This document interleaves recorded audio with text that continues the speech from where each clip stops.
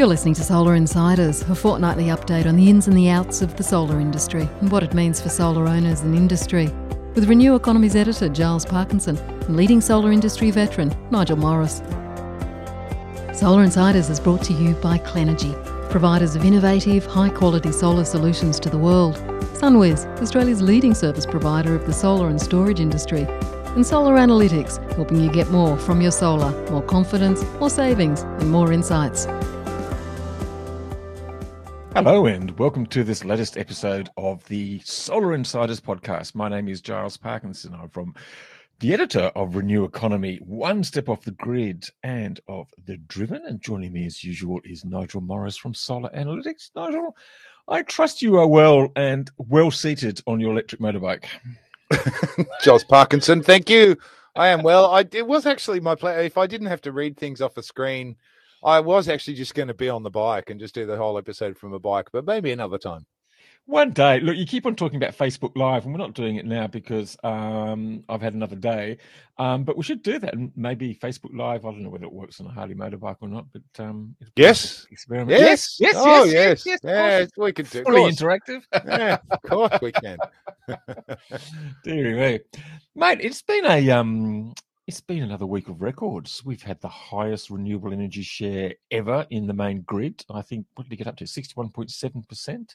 Lowest ever coal generation output or share in the grid. Lowest aggregate brown coal generators in the grid, thanks to rooftop solar in South Australia. Rooftop solar got to 84% in 1 5-minute period, 83% over 30-minute period, pushed minimum demand down to record lows. Yeah, 20% down on just last year, I saw, which was amazing to think, 20% down. Incredible. Well, when you think about it, I mean, look, they've added 250 megawatts to the grid in the last 12 months in South Australia and places like Perth, which we'll get to very soon. So when on a nice sunny day, that's kind of what's going to happen, isn't it? So, yeah.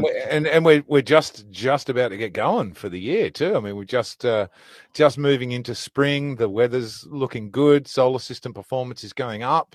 We're watching our fleet average on Solar Analytics. The fleet average is already starting to climb, so we're tracking it across tens of thousands of systems and seeing the same thing. So yeah, mate, it's only just begun for the year. I've got a scoop for you, Nigel. It's been spring for almost a month now. Well, yeah, it has, but it's only felt like spring for the last few days because we finally had some good weather. The first couple of weeks were a bit lame, but now it's feeling like spring. A man for all seasons. Yes. Well, look, I mean, AEMO actually thinks that it's going to get to 100% rooftop solar alone sometime in the next month or two. And judging by this week, when it got to 84%, that's entirely possible. A nice mild day, lots of sun, all that extra solar PV capacity, 100%. I mean, just imagine. I mean, it will obviously be a world first for a gigawatt scale grid, but it just goes to show. I mean, just imagine talking about that 10 years ago. I mean, we even talked about sort of 10% renewables of any kind, sort of completely disrupting the grid and sort of causing the lights to go out. And now we're talking about 100% of state demand being met by rooftop solar. Scoffing is the word that comes to mind for me. That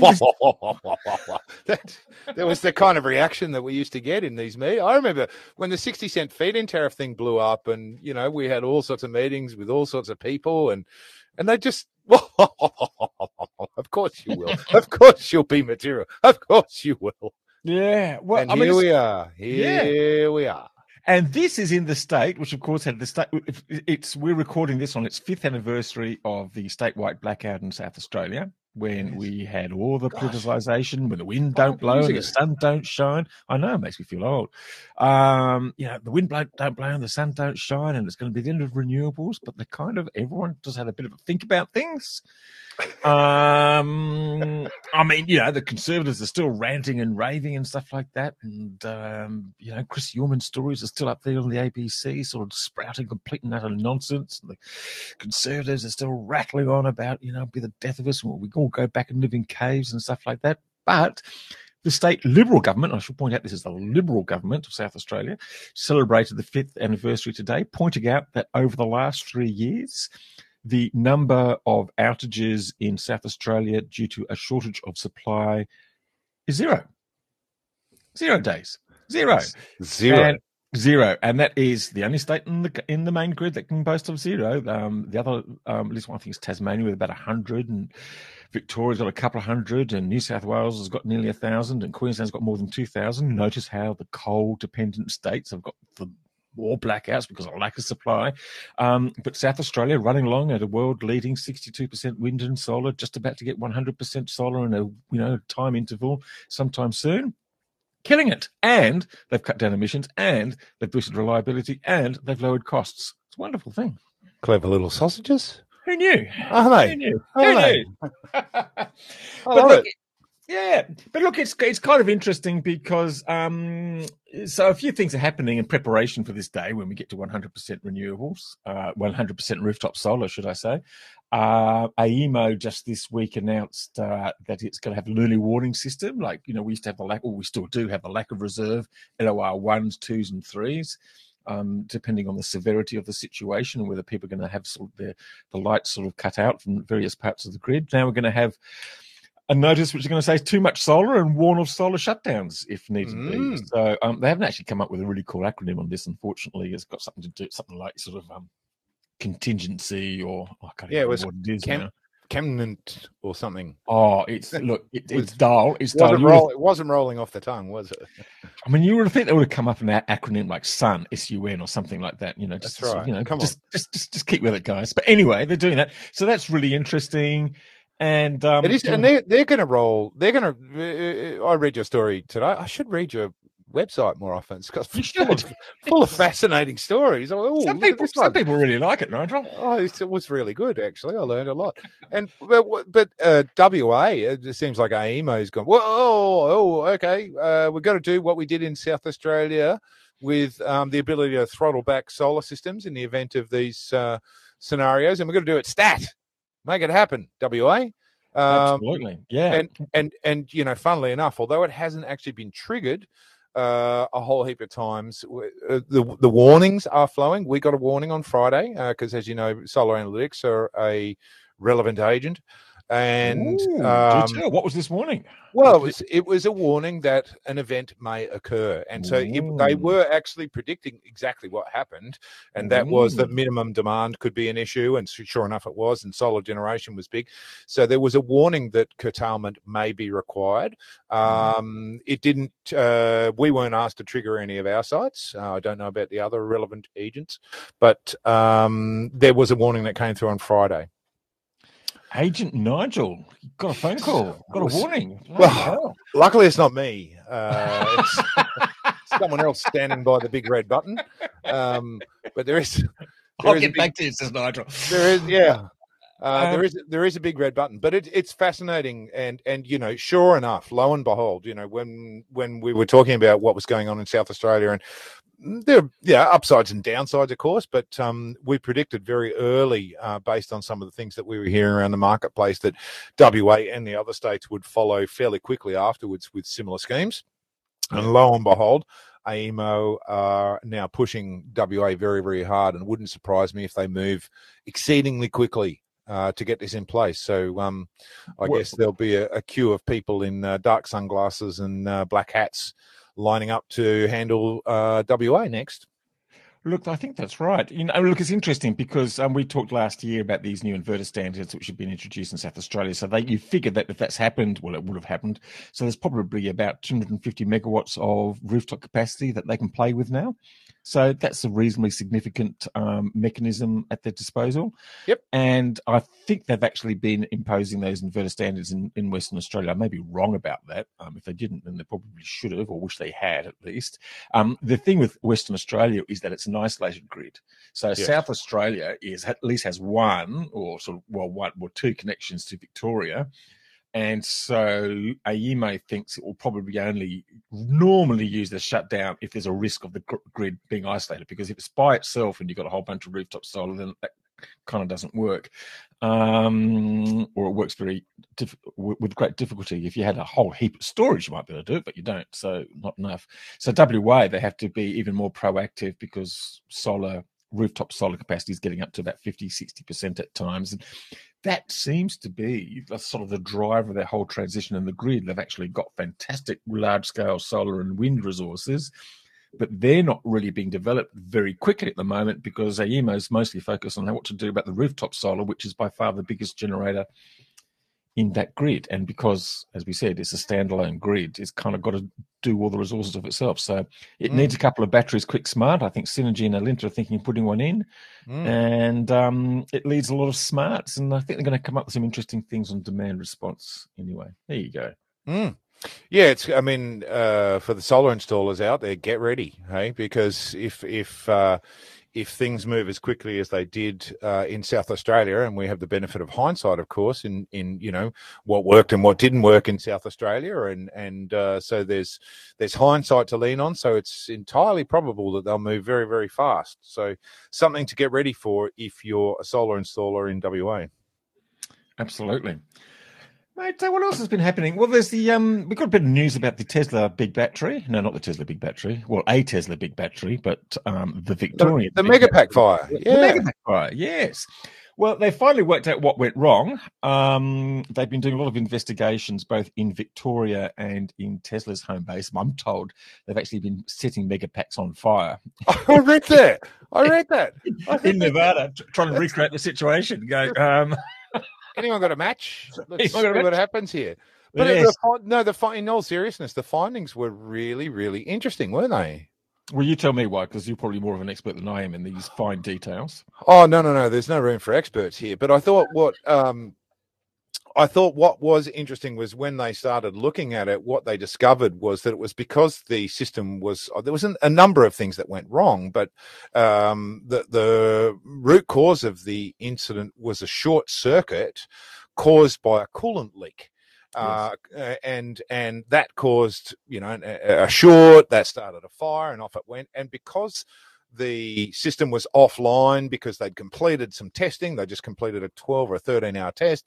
The system was offline, so some of the normal sort of safety measures and alert systems that would normally detect such a problem weren't online. So it was like a little domino effect of a number of small things that went wrong that caused a very, very big problem. But, to their credit, they went and set fire to some more. They replicated the fault. And they made some firmware updates very quickly. They changed some operating modes and some processes and some systems. And they've said, you have to do a 100% pressure test on all cooling systems. And there were some lockout rules that changed. So not hugely complicated things to change, all just, okay, let's make these standard operating procedures so this doesn't happen again. So, not a terrible problem and a terrible fault, under control, and didn't run away too badly. But the great part is, didn't require, it showed that it wasn't a catastrophic technological failure. It was just a process failure, and it can be fixed. Yeah, it turns out some coal and gas-fired stations have sort of caught on fire and have accidents in the past too, and they fix them. So it's not unusual with new technology. So look, good on them for finding that issue. Those fixes have now been applied to all sort of Megapack installations around the world, and I guess that includes Australia. There's been a couple of smaller Megapack ones. There's also the first big battery in New South Wales, which should be switched on sometime very soon, I would imagine. That's over in Western Sydney, within a Harley Livewire drive from your place, Matt. You should go and... That's it. That's how the world is measured now. Can I get there on the Livewire? And is there a charging station? One Livewire, two Livewires, or three Livewires. That's right. Yes. I think I'm about a cubit. I think am I about 6 live wires away from you? I'm 3 Tesla Model 3s away from you, but I'm probably 6 live wires as well, aren't I? Yeah, something like that. Something like that. I've mapped the route. It's fully mapped. I'm ready to go as soon as I can get out of this state or out of this city. I have multiple routes mapped out, in fact. So charge stops ready at the ready, and everything else. So yeah. Look forward to seeing you, Nigel, when that happens. Yeah. Geez, we got easily distracted, didn't we? Yeah, but anyway, so the Yes. so the Tesla Megapacks was so look, that's good news, and that's going to be a fantastic addition to the grid when that comes on this summer. The biggest battery in Australia. I'm presuming it is actually commissioned in time for the summer, but it's going to increase the capacity of the Leap from New South Wales, and it's just yet another part of the value stack of big battery storage that we see. I should point out too, there's been a bit of consternation about the regulator having a good go at the Tesla big battery over its failure to properly respond. Well, there's actually been a dispute about whether it was properly responding, but certainly not responding in the megawatts expected of AEMO when the country's biggest coal unit tripped a couple of years ago. Now, apparently this was due to some firmware upgrade that changed the setting of what's called the droop setting, which is kind of its sort of speed of response or extent of response in these things. It responded to that outage, big excursion of frequency. It responded to that. That was addressed, but when they kindly did an audit of what happened, they found out that the Tesla big battery had not responded at the scale imagined or expected. It didn't cause any problems because if it needed more, it would have given more. But because the frequency excursion was addressed by what was delivered, it wasn't just Tesla delivering, it was a whole bunch of other people delivering as well. Anyway, the regulators got very uptight about that and taking them to court. So there's a bit of consternation about that. I mean, I think there's just probably two things to say here, and this kind of affects this kind of affects rooftop installations as well. I think what the regulator is arguing is that if you're going to have an inverter-based technology and a whole grid based around inverter-based technologies, then you need to make sure that the software is really accurate and you don't get any deviations when you've got software upgrades or firmware upgrades and things like that. You've got to be able to do what it says it is going to do. Otherwise, the whole thing's going to fall apart. And okay, that's fine. I guess a lot of people were just throwing their arms up in the air and going, what the hell? Why would you pick this battery in this situation? Because it's quite possibly a misunderstanding of what happened there. And given the lack or the slack response or the lack of response from coal generators in similar situations over the last 5 or 6 years, no one was pinged for that. So, but look, if the regulator wanted to make an example, then it's got its you pick the highest profile battery of all and you go for them. So that's kind of what they've done. It'll be interesting to see what actually happens and whether just making a big noise about it is sufficient to send a message out to the market, if that's what their intention is, or if they really want to ping them with some fines and penalties, and who knows. It's really quite interesting, isn't it? Because to end up hearing a court case over, incredible, tiny minutiae detail of an agreement to deliver something at a certain point in time in the event of an event that might happen, and penalties apply, etc., etc., etc. It's really interesting because that's right up at the large scale end of the market, but it all connects down into the small scale part of the market as well, because they're all dynamically feeding, all the small scale systems are all dynamically feeding in as well, and it does show really how complex this market is. I think I mentioned on the previous episode, Giles, that I'm on the Ausgrid working group now, looking at some of the revisions that they're talking about around all sorts of different issues around distribution tariffs. And, it's, my gosh, it's a complex world. It is a really, really complex world. And this court case kind of highlights that. Absolutely, yeah. It's sort of broken down for me. It's actually quite interesting. Sort of the regulator on one hand is just sort of saying, well, hang on, you responded in a fraction of a second, but not at the megawatts that we thought that you would do. And the battery guys are saying, yeah, but, we responded in a fraction of a second and other people responded too. So by the end of your sort of 4 seconds that you're counting, the situation was addressed. And if the battery was, needed, then it would have responded further. But anyway, it's as you say, it's just remarkable details. I mean, this is a battery playing in a 6-second market at a fraction of a second. It's almost as though that in a way just sort of kind of highlights how the the rules and the regulations just haven't kept up with technology. But it would, and the other thing that's interesting to me is as small solar companies edge their way up into this larger space, and I chatted with Andy McCarthy from RACV Solar a few episodes ago on Great Solar Business about this, and he highlighted a story where they'd identified a site where it actually made more sense to put a megawatt of batteries instead of a megawatt of solar on a project, and by playing in the FCAS market and various other markets, they could deliver a better return on investment. Terrific. But of course, what you end up in then is you end up in all sorts of contractual obligation situations to deliver these types of services, which haven't been delivered very much before. It's fairly new territory in this way, this response time with this type of technology. So it is really fascinating because we're breaking new ground. Yeah, and look, to an extent, the same thing applies in virtual power plants, which are sort of combining rooftop solar and household batteries. It's the same sort of situations. Exactly. Sort of juggling the capacity and the output and the needs of the household and the grid, and how that's all packaged together and controlled remotely by various providers, etc., etc. Anyway, yes. Have we got any sponsors? Should we thank our sponsors? I think we should take a message from one of our sponsors. Clenergy is an Australian-founded enterprise providing innovative, high-quality solar solutions to the world. Clenergy's innovative approach and engineering expertise gives them a unique edge to create the right base framework for all solar applications. Their range of high-quality products and services include PV mounting, ground mounting products, and solutions for residential, commercial and utility-scale projects. Visit clenergy.com.au and find the right framework for your solar application. And we'd like to thank all our sponsors, of course, to Solar Analytics, SunWiz and Clenergy, for their ongoing and gracious support for this wonderful podcast, Nigel. Wonderful. Having talked to Doug, you better keep it going, mate. You gotta, keep the momentum going. What's on your plate?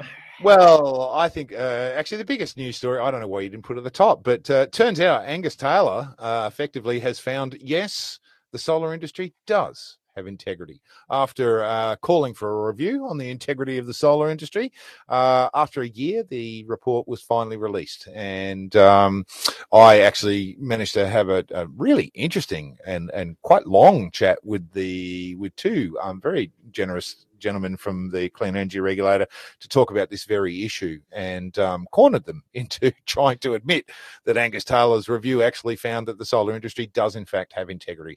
There were certainly some issues, and there are some big changes coming for the industry, and I really urge everyone, if you haven't been on one of the webinars that's been out there, or if you haven't read some of the stories that I know you've published on the issue, Giles, you really should dive into it. Some of it's likely to move pretty fast, according to the comments made by the guys who I interviewed on Great Solar Business, because they're relatively easy to put in place. Other things will take a little bit longer. So there'll be an iterative set of changes, but by goodness, they're certainly going to change some stuff. I think whack-a-mole was the way they described it. They're going to get angry, they're going to get aggressive, and they're not going to tolerate what has. It's not that people have tolerated in the past, but they gave great credit to the Clean Energy Council and other organisations, but particularly the Clean Energy Council, who've done a plum job of managing the accreditation program for many, many years. But they admitted that they didn't have the authority. They simply didn't have the ability to take action because they're not a regulatory body. The Clean Energy Regulator is. And so they're saying, well, we can, so we will. And amongst other things, naming and shaming bad performing solar companies, or repeat offenders was one of the tactics that they were planning on using. So there was a lot in that interview that I really urge people to listen to. But I did flippantly suggest to the guys in the Clean Energy Regulator that, Giles, you and I would get some T-shirts printed out. It says, Angus Taylor says, solar industry does have integrity.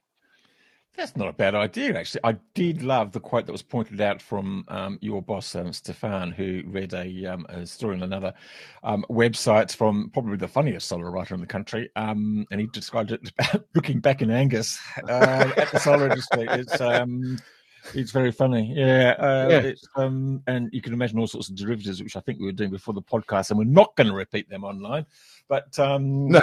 But T-shirts. Look, this government loves uniforms. And we've got Border Patrol now, which is all in black. Maybe we should, now that the Clean Energy Regulator is involved, maybe they should get bright yellow uniforms and call themselves Solar Patrol. Solar Patrol. I like it. I like it. Just can't be high vis. Clearly, high vis has got a bit of a stink about it at the moment. We can't go there, but yeah. Well, if you're wearing bright yellow uniforms, I think you've got high vis enough. But anyway, no. I mean, what was really good was, you know, overall. In summary, you know, the number of unsafe or potentially unsafe when they're grouped together, number of potentially unsafe or unsafe systems in 2018 had dropped to 1.7% of all the systems they audited, which is a representative sample. And that's down from 5.5% a few years before that. So, you know, the what that shows is that, you know, 98.3% of systems are not potentially unsafe or unsafe. They are safe. There are some small issues potentially in some of those, but the vast majority by far are safe. The trend is heading in the right direction, and you know, no big surprises. Rooftop isolators were the single biggest culprit, which is actually a standard requirement. So, you know, that's not really a reflection on solar installers or solar retailers. They did single out poor retail behaviour as a source of massive complaints to the ACCC, and finance deals came under a particular amount of scrutiny as well. So there was some really interesting findings. It's a long report, but it's well worth a read to look at what they did and perhaps even listen to GSB. Great solar business. Of course, I just couldn't get I wanted to put podcasts after solar, but there you go. Yes, absolutely. But so what are they? Okay, so they've got the Solar Patrol running around. What are they going to do when they find this behaviour? Because 1.7% is still, look, it's a small number, but it's still too big. So what are they going to do when they find such abhorrent behaviour and shoddy work? Quite right. Well, there are 13 recommendations. I don't have time to go through them all here, but certainly they will have, by sort of centralising the overview, the oversight, if you like, of the accreditation scheme, they will be able to coordinate different bodies. So the tax department, the ACCC, you know, accreditation bodies, if that's still subcontracted out, state bodies, and they'll be able to centralise that a lot more easily than the CEC could, because they didn't have that jurisdiction. So they'll be able to theoretically pull information a lot faster, and because they've got more authority, they can black ban you. They can ban you from installing, or they can ban you from retailing. They can name and shame you, which would be very, very embarrassing. And of course, your competitors will take great delight in highlighting if you have been named and shamed by the regulator. So that I think the main thrust of what they wanted to do was really, you know, come down a bit tougher and move faster, and, you know, really hold the solar industry to account on these issues. They did highlight that, as is always the case, small number of people or entities causing a large number of problems. They talked quite a bit about a small number of accredited designers, for example, who in fact weren't even in Australia when they were theoretically signing off on jobs, which requires them to be on site, which is going to be a problem. And that would be the kind of thing that would get you very quickly whack-a-moled by the CER. So I think, I don't think there is anyone out there who isn't seeing good things coming out of this. I think it looks really positive. Well, that's good, because we weren't too sure when the thing was first announced. It seemed to be done in an almighty rush and seemed to be done with something specific in mind. But I'm really, really pleased that's actually come out with a really useful outcome, and very positive for the industry over the long term. Yeah. No great surprises in there. A lot of it were things to the credit of the industry that they'd actually been saying themselves for a long time. But let's, you know, onwards and upwards. Inverter inventories. Try to say that very quickly. What can you tell us about that? Because we've got new inverter standards coming in December, and some people don't want to be caught out with the old stock. Yeah, it's true, and this was a warning from or a reminder from the CC, in fact, that AAS and NZS 4777-2-2020 takes effect on the 18th of December 2021. So it's really important to make sure that the technology that you are warehousing or intending to install after that date is compliant. It brings into line the inverter standards that mean that we're sort of driving more of the smart tech in that we've been talking about, the ability to centrally control inverters, all those types of things, and so it's a step towards the kind of progression that we're seeing, or the technology that we're seeing used in South Australia and potentially WA soon. That comes in on 18th of December, and so it's really important that you don't get stuck with old stock that is not compliant. So for installers out there or retailers who are buying stock, or even wholesalers, I'm sure the wholesalers are aware of this, but of course you're going to need to be talking to your manufacturers to ensure that any stock you have is 100% compliant after that date, or else you'll be stuck with it. Absolutely, yeah. And that new inverter standard, that's the same inverters then that's already been applied in South Australia for the last year, which basically allows these different mechanisms and these communications ability that allows agents like your good self to come in and do clever things with them. Yeah, I mean, there's varying different degrees, and again, the standard is quite explicit in what they are, so I'll refer people to the standard. But ride-through voltage capability, for example, is one that is that was highlighted right at the top of it, so that it will allow inverters to ride through. But do go take a look at the standard and talk to your suppliers, talk to your manufacturers, talk to your favourite inverter manufacturer. Ask them what they're doing to ensure they're compliant. They're not all listed yet. There are a few listed. I did see in a story. There are certainly some that are listed, but there are certainly a lot that are not.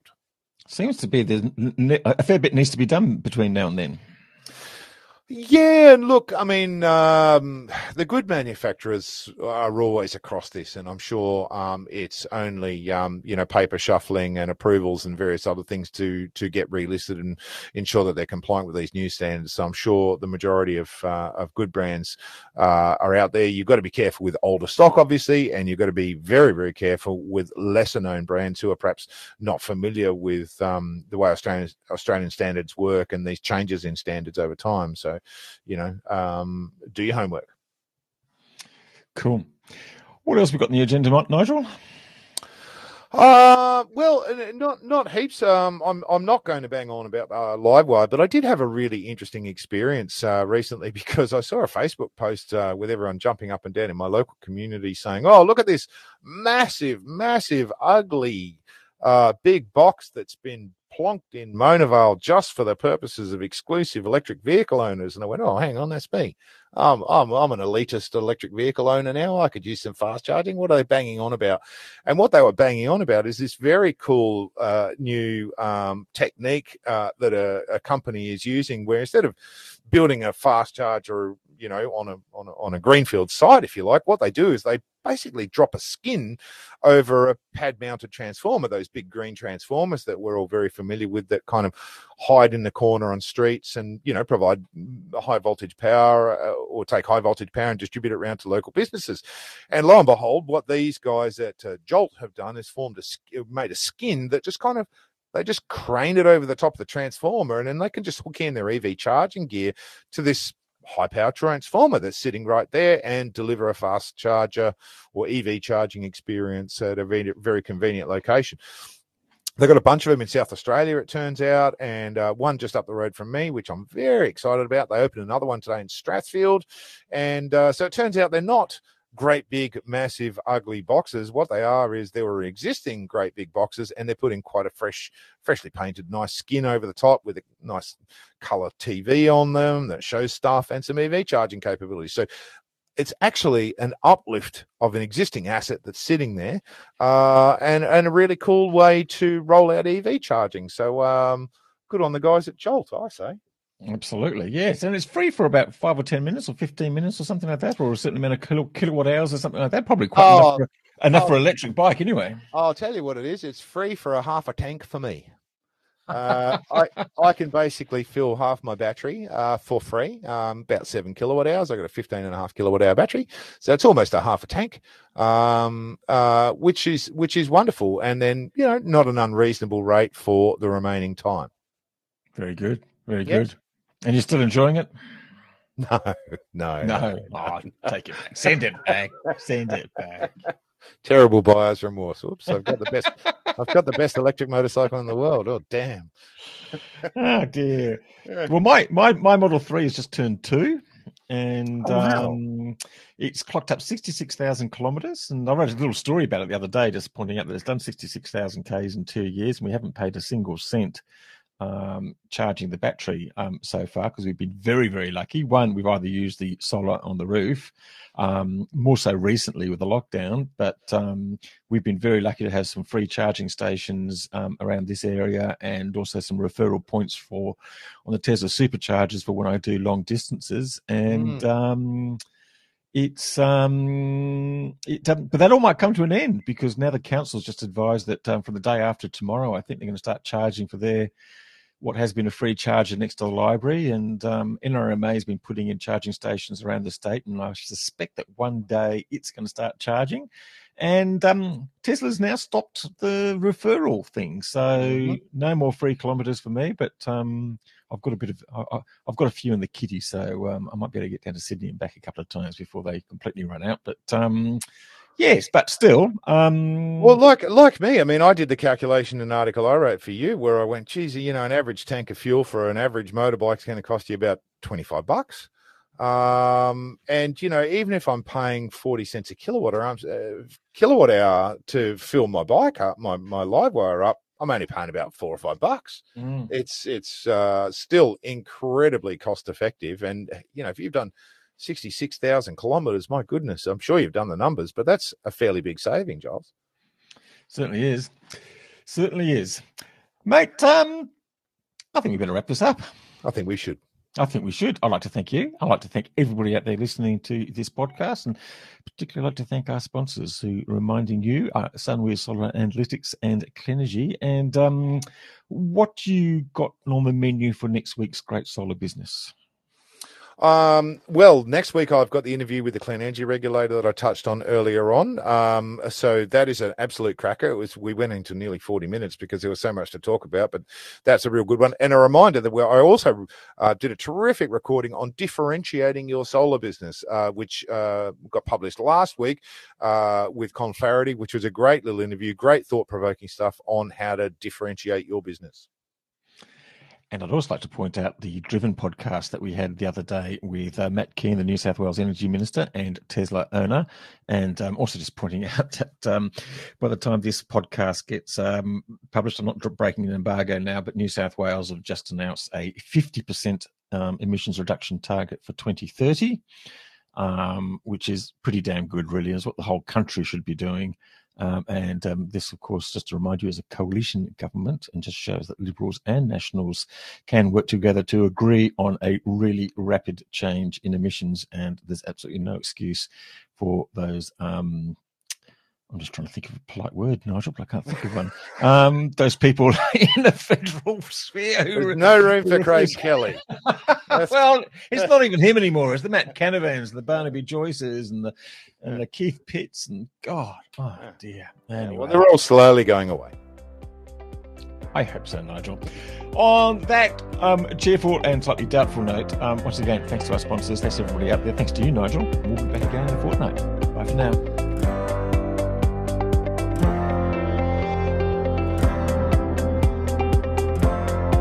Solar Insiders was brought to you by Clenergy, the providers of high-quality mounting systems for residential, commercial and utility-scale solar projects. With in-house engineering and projects divisions, Clenergy provides a unique edge with its expert advice. Let Clenergy find the right framework for any solar application. Solar Insiders was also brought to you by Sunweir, Australia's leading service provider for the solar and storage industry. Sunweir's partnership with OpenSolar will amplify the value delivered by their world-leading solar software platform. With pro setup, training and assistance, run your business at maximum velocity. Visit sunweir.com.au.